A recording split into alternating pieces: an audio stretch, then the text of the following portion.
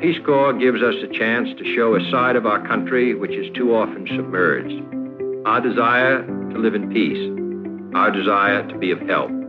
There can be no greater service to our country, and no source of pride more real than to be a member of the Peace Corps of the United States.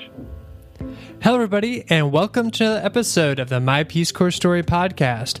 I'm your host, Tyler Lloyd, and I'm here to help tell the stories of current and returned Peace Corps volunteers. If you like what you hear today, be sure to connect with me over on Instagram at My Peace Corps Story, on Facebook by searching for My Peace Corps Story, and over at mypeacecorpsstory.com.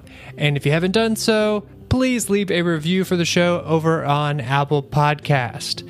This episode is coming out the Tuesday before Thanksgiving, so for all of those who are listening right around that time, happy Thanksgiving. I remember my two Thanksgivings in Peace Corps. The first one, pretty lackluster, just in my village. I made some noodles with the butter. I only remember this because my parents called me and asked what I was doing. But the second Thanksgiving, I had that with fellow volunteers, and it was an absolute blast. So if you are in your service right now celebrating Thanksgiving, whether it be on the one spectrum of buttered noodles or with fellow RPCVs or PCVs, hope you have a great time. Well, on this week's episode, I talk with two volunteers who served at the same time who are now business partners. We talk about their new project, Artisans, where they are creating, as they begrudgingly call it, the Etsy for the developing world. I think you guys are really going to enjoy their stories about their company that was born in the Peace Corps. So, without further ado, here is the My Peace Corps Story podcast. This is my Peace Corps. Peace Corps. My Peace Corps. My Peace Corps story. Story. This is Kevin Rytursky. This is Stephen McVeigh. And this is our Peace Corps story. Hey guys, how are you doing? Doing great, Tyler. Well, as you can tell, we are going to have fun talking over one another because this is a first for the My Peace Corps Story podcast where I am talking to two different people who are not in the same location. I had some reservations or hesitations if I could even figure it out how to do it technologically, but my recording software automatically handles it, so that's good. But we probably will have more of this of starting and stopping and talking over one another. But I'm excited to talk with each of you, Kevin and Stephen. Just start off and let everybody know actually where you are Skyping me from. All right, I'll jump in there first. So I'm Skyping you from Asunción, Paraguay, right in the heart of South America. And I'm Skyping from Santa Elena, Ecuador, in the small town of Vallenita. Okay. And where did you guys serve in the Peace Corps? Kev, do you want to take that one? Sure. So we both served in Paraguay, and I was in the town of San Juan Bautista from 2015, or March of 2015 until May of 2017. And I served as a married couple with my wife, Claire. And I served as a single guy in Luque. It's a town just outside of Asunción. It's actually kind of a unique site to get because it was a town of a city, better said, about 300,000 people. So it definitely wasn't small. It was a much more urban experience. But I also served from 2015 to 2017. In fact, Kevin and Claire were the first people that I met on the Peace Corps journey, which is funny. Yeah, that's right. We had about, 10, 15 suitcases, Stephen, and we couldn't get it. Yeah. We couldn't get a cab to take us. And I felt bad for Stephen because we delayed his getting to the hotel. I forgot about that.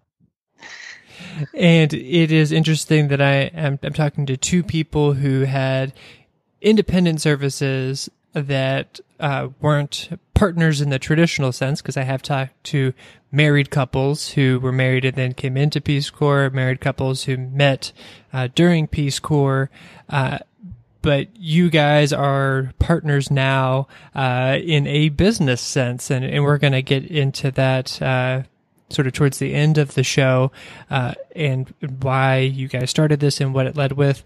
But what were you guys actually doing as Peace Corps volunteers? So I was in the town of Luque, and I actually lived in an orphanage. We call it hogar. Orphanage in Spanish is a little bit of a stronger word than most people want to use.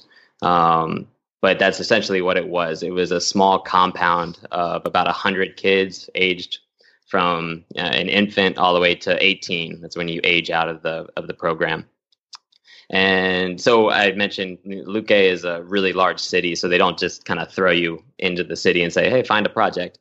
They associate you with an organization of some kind. So I was lucky. I had a really good organization. Spanish, I know what it's called. Children's Villages SOS is the organization. So it's worldwide, and they do this service for kids that don't have homes. And I lived in the guest house, actually, of this compound. So I was there day in, day out with these kids. And I'm an only child, actually. So I now have like about 100 little brothers and sisters, which is very weird, very dramatic change. But I was an economic development volunteer. And my main project was they had a computer lab, a donated mobile computer lab from one of the telecom companies here in Paraguay.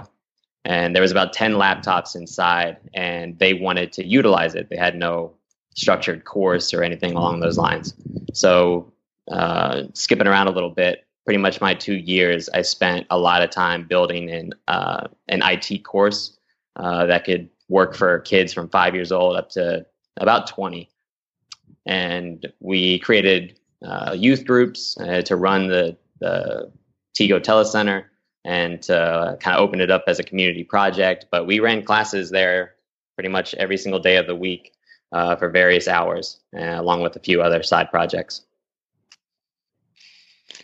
And then I was also a community economic development volunteer, and my wife was a health volunteer. So we did do a lot of kind of collaborating when we were in our community of San Juan Bautista. But my primary projects on the CED side were focused on youth and specifically entrepreneurship. There was a program called Paraguay Emprende, which was started by a Peace Corps volunteer. Now it's close to 6-7 years ago. And it's centered around teaching youth, high school aged and college aged, about entrepreneurship. So it's like a 12-week course that involves a manual that was created by Peace Corps volunteers, and it guides them through the process of coming up with an idea for a business all the way through the end of creating a business plan. And I was the coordinator of that program while I was there. And at the end of that program is a competition for seed funding. So it was a pretty neat initiative, and you had it taught across different locations in Paraguay, from bigger cities like Asunción to very rural communities that the course was being taught. And then you would have essentially winners from each community, and they would compete in a national competition to win seed funding. And I, along with a team of other Peace Corps volunteers, coordinated that project. And I also worked with small business owners, providing financial advice, giving them assistance with marketing their businesses. We did a lot with education, going into the high schools, and then cross projects with my wife. We worked with a special needs school, providing curriculum there. We worked in the health posts, and kind of got a wide service in terms of the different projects we worked on. So it was a great experience. Okay, so a wide range of projects, maybe the majority in the SED sector, community economic development. But as volunteers are wont to do, we veer off into other projects and activities because we have a lot of time on our hands over 2 years, and want to have the biggest impact. Do you guys, you talked about a lot of your projects. Do each of you have a a project that you enjoyed the most? Maybe you didn't have the biggest impact on a traditional, sort of impact level of you built this big massive thing, but a project that you walked away from that you felt that you took the most from, not necessarily that you gave the most to, but that you really walked away taking the most from. The project I really enjoyed was it actually occurred over the summer in Paraguay, and for volunteers that obviously work during the summer when school's out, there isn't a lot to do, right? Because the kids are out of school, and there's a lot of being around the house and integrating in the community, but the work can dry up at certain points. So what we did is we set up a program with the local library, and as a kid, for me, it was always very exciting to do kind of summer-ish camps, kind of do book club type things, and engage with other kids in a fun environment and also learning. So we did it was kind of like a reading and summer program with the library, where we invited children from ages 7 up to like 14 for this summer program, and we made learning and reading fun. We had a lot of interesting events and sports, and reading. Obviously, we were able to ensure that they were checking out books and providing little book reports, and we did little skits and all this fun stuff that for me was very impactful, because it was a summer-long activity that really helped us do something unique in the community that they really hadn't seen before, because usually there isn't a lot of summer activities going on. So that was one that we really enjoyed. Yeah, Kevin talking about the summertime, it brought back all kinds of memories, because exactly. If you do a lot of work in or around a school, the kids in the communities are always kind of the most open to do stuff with you. So that's usually where Peace Corps volunteers gravitate towards. And yeah, summertime can be kind of overbearing if you're in a small community and the kids have nothing left to do. They're not being entertained in school anymore. And that was sort of the issue, not issue, but the opportunity that presented itself at my site. Because like I had mentioned, I didn't live outside of it. I lived in a guest home that was surrounded by 12 other houses that were all these kids. And they had, you have to forgive me on my wording, tias, aunts. That would be like the host mom, basically, for the family. And there'd be about 7 to 8 kids per house, and it was all fenced in. So there wasn't a whole lot of places to escape to. So when the kids didn't have school, it actually meant that I had a lot more kids to entertain. I think kind of going outside of a structured project, like what you had mentioned, Tyler, was just kind of being present, in some other people's lives. I didn't speak Spanish when I got here. I spoke enough, I guess, to get past the application. But when I got here, I realized that I couldn't understand anything that people were saying to me. So it took me a long time to get comfortable in my Spanish. And I think a lot of people will back me up when I say that the best way to learn a language is from the kids in your community. They're not afraid to tell you that you're saying something wrong. And they just, their vocabulary is kind of on par with yours. So I had a lot of time to build relationships with a lot of kids that were coming from pretty challenging backgrounds. Some of these kids were coming from, parents that just abandoned them, to parents that went to prison, to these kids never really knew what their background was. They were just picked up one day on the street. So they've seen a lot of stuff, and they feel very detached from a lot of other people that they interact with. And when you're a stranger in another country, you can, in a very much lesser extent, kind of empathize with that feeling, or at least they can kind of project that onto you. So I built a lot of relationship with a lot of kids that normally didn't talk to, adults or interact in school, because I couldn't really respond back. There was a lot of listening. And I built a lot of good relationships with some of these kids and helped them with some of their anger issues, and kind of helped rebuild a little bit of shattered confidence. And it wasn't through, a structured project that Peace Corps gives you in a manual or something that I thought of. It was honestly having no other recourse besides like hiding in my house or being outside where all these kids were and shooting a basketball around, or just sitting at a table drawing with them, or running around in the rain, and just getting dirty and playing around. I think that's something that outside of something, you can't really put that down on your VRF easily. But it was something that's always stuck with me and struck me as probably the most impactful thing that I did. Mm-hmm. Yeah, it's usually the things that aren't the projects, aren't the structured things, the things that we can't fill out and report back to Peace Corps headquarters and say, okay, I planted this many trees or taught this many literacy classes. It's the stuff like that that really sticks with us. Exactly. The relationships that we make. And speaking of relationships, I would like to get into the relationships that you had while you were there with your significant others. So, Kevin, you came into Peace Corps married with your wife. Can you tell us a little bit about serving as a married couple, and then actually get into what I just learned about right before you before we actually formally started the interview about what ended up happening during guys' service. So I don't want to give too much away, but Kevin, take it away. Absolutely, thank you.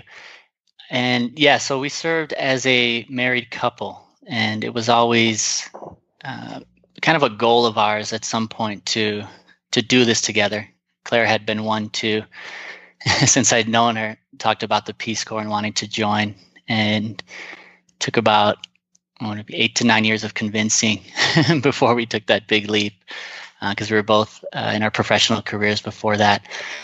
But it was amazing. I mean, we were recently married. We were about a little over a year married, and it was. I think the surreal moment was when we were and we got to that day of training, that first day, and then you meet your host family, and then that night, they take you in and you live with them for the next 3 months during training. And I remember we were walking, into this small little home, and we walked up these stairs, and we had this little bedroom where we were going to be staying, and the family they had. Between everybody that was living there, in and out, between 12 to 14 people. So it was very new to us, since we were living together independently before that. But it didn't take long before we felt like part of the family. I think being married, people have this, or seeing a married couple, I think people have even more interest, and they feel this sort of connection is kind of what we felt. And they were very loving to us, and we still have a good relationship with them even now. I was just wishing a few birthdays on Facebook the other day and sending some WhatsApps out to my old host family. And from there, I mean, it was really, the experience from there, once we got to site, was, I think for us it was a big advantage being a married couple. One, because you have somebody else by your side, helping you through this difficult process of transition. And, Stephen pointed out language. My wife she had minimal, barely any Spanish. She barely passed the test to get in. So it took her, 6 months to really get comfortable with speaking Spanish. And, having each other was huge. And we always could kind of lean on each other during hard times and celebrate during the up times. So, that was the best benefit. And then working together, being together every day was something we've never experienced, because in our careers back home, we were, working separate lives, and, coming home late at night, eating dinner, and not really growing in our relationship is what I would probably say. And then a year into our service, we had a wonderful surprise. of Claire becoming pregnant. So we were very happy, very excited. And in the back of our minds was the question of what happens next with Peace Corps, because we were very committed and, by no means wanted to leave. So there was a conversation with the doctors first. We told the Peace Corps doctor of Claire's situation, and he was very supportive. And we went to the Capitol. We verified that the results were accurate, even though we did the test in sight that revealed she was. And then he wasn't sure. It seems, I'm sure probably people listening haven't really heard of a story of someone getting pregnant during their service. So I think it was new to even the staff there, all the way up to the director. They weren't really sure how to handle the situation and what the guidelines were. So there was a little waiting period where, we continued with doctor visits and that while essentially our matter was being reviewed by the folks in Washington. And at the end of the day, it was kind of a decision made by Washington that Claire couldn't continue as a volunteer, with the reasoning being the lack of care they thought wasn't up to the standard that they needed in terms of the hospitals, and there was Zika was prevalent at the time, so that was also a risk factor that they were considering, I believe. And she was medically separated shortly after she became pregnant. So it was hard. I mean, it was really hard. It was pretty heart-wrenching because at that moment we felt like we were going to have to go home, and we had made close friends in the community and felt like we were really doing some impactful work. And then we talked to our APCDs and the country director, and we made, and our families, and we made the decision to stay. So we just went back to our communities, and it was almost like nothing happened. I guess technically Claire wasn't a volunteer, but she was still doing all of the work of a volunteer.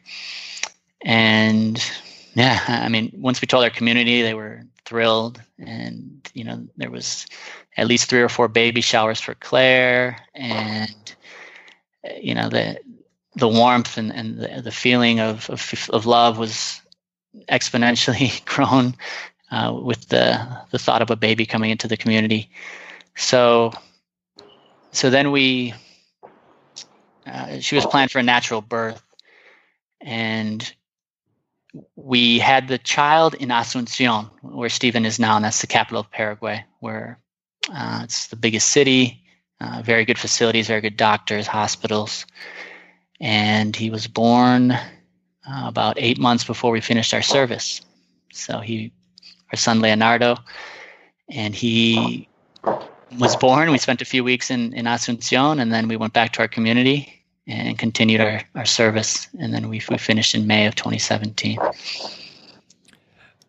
Wow. So not only did you guys get pregnant while in Peace Corps, you had your son in Peace Corps, and then the first 8 months of your son's life were while you guys were serving in Peace Corps as Peace Corps volunteers. Yes. Yeah, he was our junior Peace Corps volunteer for the last 8 months. So he would come with us everywhere. We'd go on walks. He'd come with us to class. Stephen and all the other G-mates knew him well. When we go to Asunción, and he was, very much a part of the community. I mean, they were absolutely head over heels for him. Well, that definitely takes the cake for the youngest serving Peace Corps volunteer by still a lot. Going. Still going, yeah. Yeah, you should see this guy now. Yeah, he just turned 2 in September, And then my wife is expecting our second child in a month. So here in December, we're having our second child here in Ecuador. Well, congratulations. Thank you. And then transitioning to Stephen and the relationship that you, I guess, this developed while you were a Peace Corps volunteer? No, actually, so I'm just going to prep everybody right now that there's no way that I'm going to come close to touching that story that Kevin and Claire had. So this isn't anywhere near as cool. Yeah, sorry, Stephen. I probably should have. No worries. I probably should have led with you first and then done Kevin. I really set you up for failure. All good. No, Stephen's story is wonderful. Wow. No, so I actually extended my service for another year. So I was a Peace Corps volunteer for 3 years. I mentioned Children's Villages SOS was the organization that I worked with in Luque with the kids. After my project with them, Peace Corps had dropped a lot of hints that there were opportunities available. They don't, at least here in Paraguay, advertise it very much. I don't know how many people they want always applying for that, but they made it clear that the opportunity to extend for a third year, live in the capital, and essentially be, a counterpart to some organization, an NGO of some kind, that associates with your sector was an option. So I kind of made a pro and con list about staying an extra year because I didn't know exactly what I wanted to do. I knew that I didn't feel like I was done yet. But I also, you kind of get to a point in your Peace Corps service where you're kind of counting down the days and you're ready to go. And I was definitely experiencing that as well. So it was kind of a weird setup. But I ended up kind of taking a risk and, talked to a few people at Children's Villages, asking if there was some sort of opportunity to work in the capital, in the main office that they had. And to my surprise, they actually were very accepting to the idea. They were actually really happy about it. A lot of the work that I had done with the IT setup, they wanted to replicate that. So there's 6 different hogars, orphanages around the country of Paraguay. So one of them was in Luque, and there's 5 others scattered about. So they wanted to replicate that service. So they brought me in to create that program for them and to travel around to the other orphanages and ramp up that IT course. So it was during that third year is when I met Rocio, who is now my fiance. She's a Paraguayan. It's weird saying host country national. It sounds like a weird label, but so she's just Paraguayan. I met her like you pretty much meet anybody. Like we were out at a bar. I had some volunteers invite me out. All of my friends, Kevin, Claire, I'll give a couple shout outs, Gabby, Ray, Kyle. I had some really good friends that left from their service ending. So I was still in Paraguay serving as a Peace Corps volunteer, but kind of my network of friends had left. And I was kind of in that weird, awkward position where you need to go out and make friends again. So I was going with kind of some of the younger volunteers. I was trying to learn my new city, which was Asuncion. And I'm really, really glad that I did it that day because that was the day that I met Rocio. She was also invited out by a mutual friend of ours, a Peace Corps volunteer. And we just started talking and really hit it off. The next day, we kind of met up again and had a nice date. Then kept having dates. And then when the right one is the right one, it's actually really, really easy. Kevin, if you remember, you gave me a lot of advice on that kind of stuff back in the day. So, Kevin and Claire, everybody that if you would talk to from our group that came in together would always give Kevin and Claire as an example of kind of, I wouldn't say picture perfect marriage, but definitely one that you would reach out to and really hope for, because it's very clear that they are not just, a couple, that they're best friends. They really, really enjoy being around each other. And it was something that everybody probably looks for, I think. And I recognized pretty fast that was who Rocio was.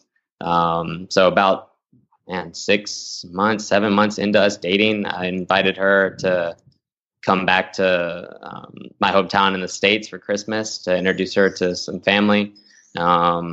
And then I just kind of went with it and proposed to her up there. And we are scheduled to get married in August of next year here in Paraguay. So her family obviously lives here. She lived in the States for 2 years as an au pair. And so she's very familiar with the States and traveling. But we decided to have the wedding here in Paraguay so more of her family could come. And it's a good excuse to get some of my family and friends down here to see what this place actually looks like. Well, congratulations on your engagement. Thank you. Appreciate that.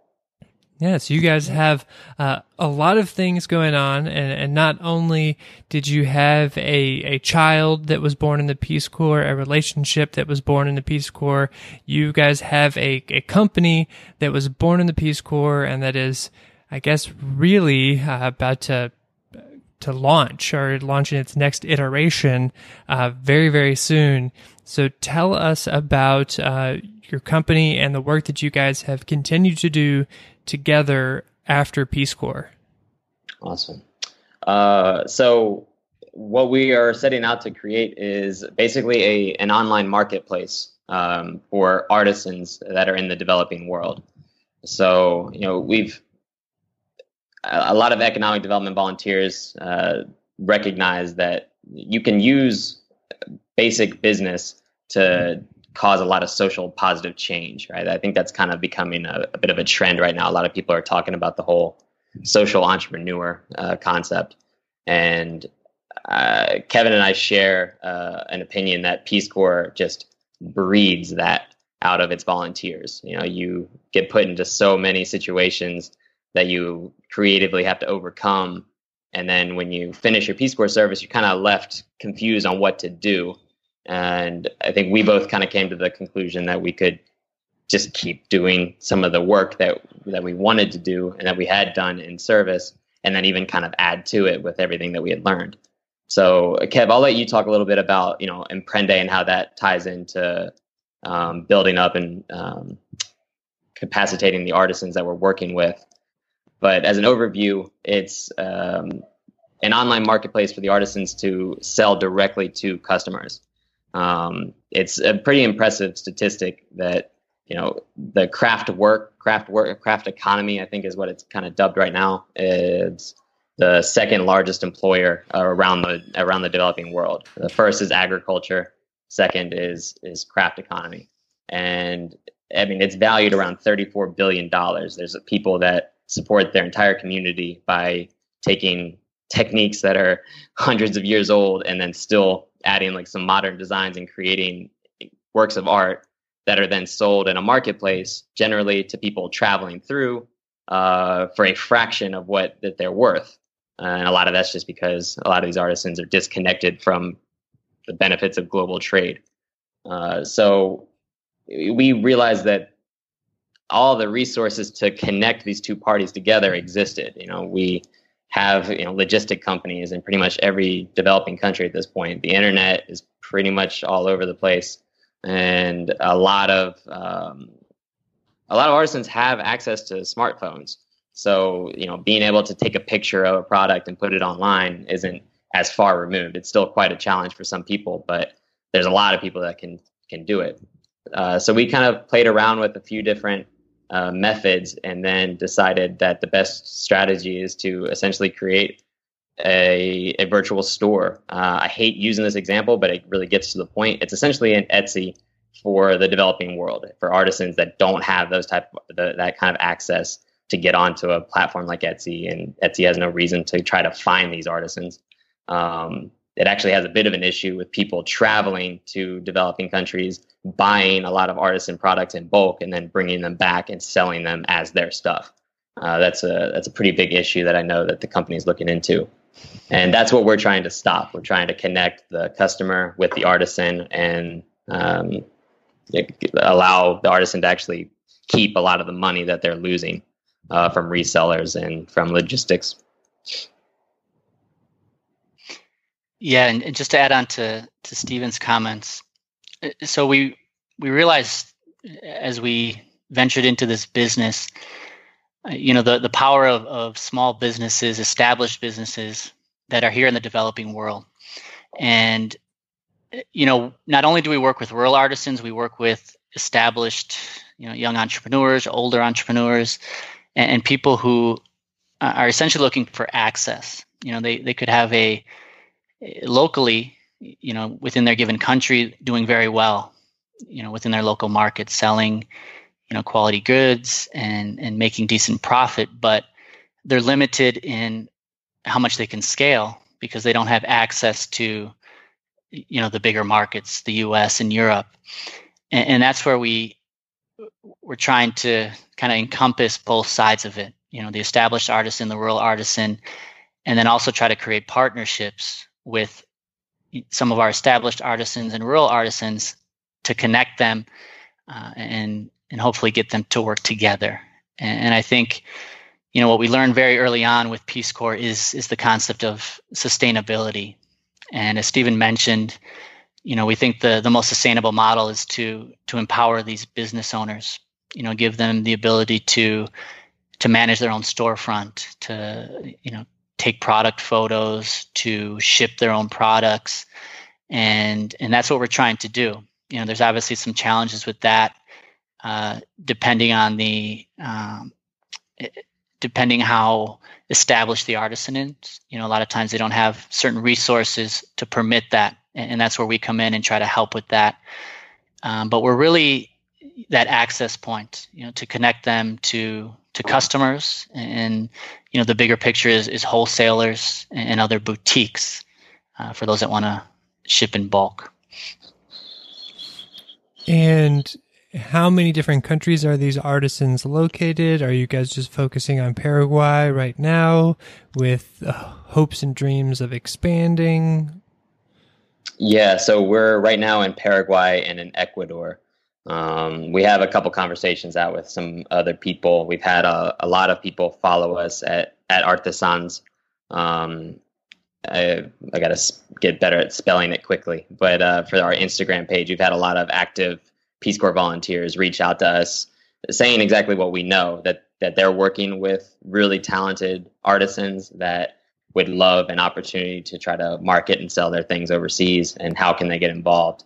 So right now we're going to be launching and kind of testing the pipes, making sure that the model actually works, because this is, people's livelihood, and we're not going into that lightly. We're taking it slow, but we understand that the ability to scale is pretty enormous. We've had some great conversations with Peace Corps, and kind of floated the idea. It matches up with a lot of things that people want to do. So there are volunteers, active volunteers, returned Peace Corps volunteers, other development workers that live abroad, that are familiar with artisans and could very easily help them connect into this model. So that's what we're looking forward to. But right now we're starting in Paraguay and Ecuador. Yeah. And how many different artisans are you guys working with at the moment? We're going live with Five, excuse me. Yeah, Herlinda just got on, so we have 5 now. Yeah, 2 from Ecuador, 3 from Paraguay. And then the idea is, like Stephen mentioned, kind of this, I don't know what the correct term is, a beta test period during the upcoming sales season. So we have limited quantities from each of our artisans, and that's going to be made available to customers to buy. And then the artisan will pack and ship, and they have their storefronts on our website, on the platform, the Artisans platform. And then from there, we'll assess, analyze, evaluate, and hopefully get some good comments and feedback that we can then go live with a full launch shortly thereafter. Mm-hmm. When are you guys going live? When are you guys launching? Yeah, we're going live November 24th, a Small Business Saturday. Yeah, at artizanz.com, ARTEZANZ. And that will be almost certainly in the title of this podcast episode. The link will be in the show notes, and this episode is going to come out on the Tuesday before. So if you're listening to it, this episode right when it comes out, you've got a few more days. I guess flag bookmark the webpage. Head over there on the 24th, and I see you guys have a find out when we open, so I guess people can drop their email in there, and you'll be doing an email blast that Saturday or maybe the day before on Friday. What sort of stuff are, like, for these first 5 artisans, what are the things that you guys are going to have for people to purchase? Like, if I'm listening right now and I'm thinking, okay, well, maybe I can do some of my Christmas shopping on this website, well, what am I going to find? Awesome. Kev, do you want to talk about Javier's products? Sure, yeah. So essentially we have 2 categories right now, which are accessories and home goods. And you'll find, Stephen mentioned Javier Pinque. He's a local artisan here in Ecuador on the coast, and he works with tagua jewelry, which is a seed that is grown in the forest jungle area here on the coast. And it's a pretty amazing process to watch kind of this organic material come to life and become this beautiful necklace, beautiful earrings. And so we have visibility of that through our YouTube channel, where we kind of promote the artisans and show the stuff being made. And to answer your question, it'll be jewelry, so earrings, necklaces, and then we have some home goods, which are pahatokia, like baskets and things like that. And we're hoping to get we have blankets, rugs, and those types of items right now. And then we have, other artisans who are interested that'll be coming on in the coming months. And we can throw in there as well that shipping on all these items is absolutely free. We've had a great partnership with DHL in these 2 countries, where we've had an opportunity to talk with the people that make the decisions. They've really appreciated. I think I mentioned to you before we started recording, we had a successful Kickstarter where we raised $20,000. And that got the attention of a lot of people that were vital in making this thing actually work. So you're going to find exactly what Kevin said, a lot of jewelry, everything handmade in very small batches. One of the artisans here in Asuncion, her name is Leila Bufa, and she makes incredible home decor. But on the website for right now, she has jewelry, ceramic jewelry, earrings that are, she crafts these things by hand. She uses a wood oven to burn everything, and the presentation on it is spectacular. And everything ships for free. And excited to share all that with the world. Yeah, you can't beat free shipping. And then I'm now looking at your guys' Instagram, looking at the products that you guys are describing and talking about. How about these coffee mugs? You guys going to have these available next Saturday? Man, you're hitting me hard right there in the heart. Layla promised us that she would be able to get that live for our more formal launch, but for the beta launch, she like we said, she runs her own store, right? She operates out of her house, but she has orders that she has to fulfill, and she said that she was not going to be able to make those for her virtual online store. So right now we have just the earrings, but those mugs are going to be available on round 2 once we find out everything works. Okay, well, I'm definitely going to be looking out for one of those mugs because Kevin, you called that. I mean, I love my coffee and my tea, and I'm always looking for a good mug that has a story behind it, and especially the one that's on top in the photo, the speckled one with this cool little double loop handle. I mean, it's just a fun looking mug. So awesome. I will be a future owner of one of those for sure. And I think I'm going to have some friends that are going to be future owners of some of this jewelry. So this is right in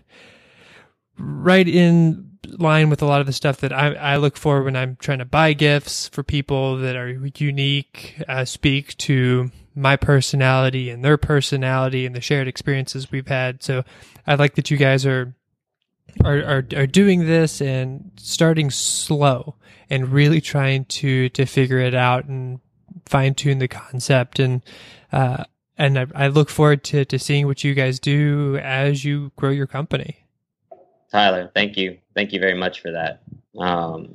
I'll also just add in really quickly. I think Kevin briefly mentioned it. We are documenting this entire thing kind of in a vlog format. Every week on our YouTube channel, we have a video coming out. So this most recent video was a step-by-step walkthrough of going into the jungle and getting the tagua seeds and watching Javier craft it. The video before that was Rocio and I trying to figure out how to do product photography. So it's fun. We're trying to share the entire experience with people so that they can see, where these things are coming from, that the people that are making these are real, and that we live here on the ground, and that, we're not reselling this stuff. We're working together with this team, and we're kind of learning as we go as well. We like making sure that people understand that. Wow, that's awesome. And that speaks so much to me and my service in particular, because I love photography and video, and I actually spent a lot of my service hanging out with either artisans or musicians, documenting, doing exactly that. I'm wearing a bracelet right now that was made from goat leather in my village, and I documented the whole thing of it being made, and I have knives and sheaths and instruments and all these different things, but I never knew how to connect the people that I thought were doing amazing work to a greater audience, and hopefully that, as you guys grow, that there will be future Peace Corps volunteers that have that same experience and then can link up with you. And this, even though you don't like saying it, I can understand why, the sort of Etsy of the developing sort of craft scene in these countries, which I'm just excited to see where you guys go. And in closing the show, is there anything else that you want to let the listeners know about you guys, your service, and your company? Kev, anything come to mind? Well, I guess, from our service, we can see, the impact that it can have, on a person's life. And I'll just take my case, for example. We were both, career professionals before the Peace Corps. And to be where we are today is beyond my wildest dreams. And I mean that for the better, because the Peace Corps really opened up our eyes, to new experiences, to new cultures, and, to new ways of thinking, and to really develop this passion in us to continue working in international development. We're very fortunate for our time that we had in Peace Corps, because it was really a wonderful experience overall, and a launching pad essentially for the rest of our lives. And we couldn't be more grateful. Yeah. I just very quickly add on, something that I'm really passionate about is people that decide to take on kind of the entrepreneurial mindset to tackle problems in a creative way, and to think that they can kind of build their own profession if they want to. I think Peace Corps is such a good training program for that kind of thing. And Tyler, you're a good, example of that with this podcast and all the other things that you do. Peace Corps really challenges you in a lot of ways that are really beneficial. If you see a problem in the world that you want to try to solve, you don't have to stop when you ring the bell. I don't know if that's something people do in other countries, but when you're done with your Peace Corps service, you can keep doing it and try to turn it into a business or a nonprofit or whatever. So I'm just really excited, along with Kevin, that I was able to meet such like-minded, passionate, ambitious people. And if to the people that are listening to this, I really hope that you'll go and subscribe to our YouTube channel, kind of get to know us, and get in on the ground floor, because we're committed to it, and we have a really good outlook on how this thing is going to expand into other countries. So you're going to be able to not just support artisans in the developing world, buy unique products, but you can also be moderately entertained by us learning how to do this and seeing a lot of aspects of a country that you probably don't get to see very often. Well, that is a perfect note to end on. Thank you guys for taking time with me today. 2 different locations. This interview worked out really, really well.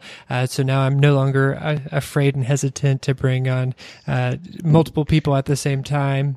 So thank you for working through with me at the beginning as we made sure it was all set and recording fine. And I look forward to going onto your guys' website, which will be this upcoming Saturday, Small Business Saturday. Exactly. Thanks, Tyler. Thank you for your time, Tyler. Appreciate it. And there you have it, another episode of the My Peace Corps Story podcast. If you like what you heard today, be sure to subscribe to the podcast so you get a new episode every single week when I release them. So whatever player you're listening on, hit that subscribe button so you get new excellent episodes every week. And guys, really, go check out artizanz.com. That is artezanz.com. It is in the title of this show. It is linked in the show notes. It could not be easier. They are opening on Small Business Saturday, this upcoming Saturday from when this is released, right after Black Friday. Go support some RPCVs who are doing something awesome. And don't only go support them, reach out to them. Let them know what you think of their store, what you like about it, what you'd like to see differently.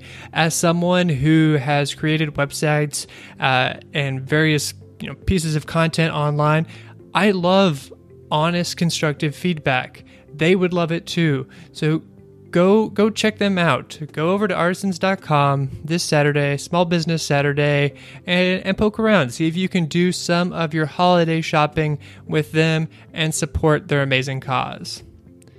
Well, guys, until next time, remember, every volunteer has a story. What's yours?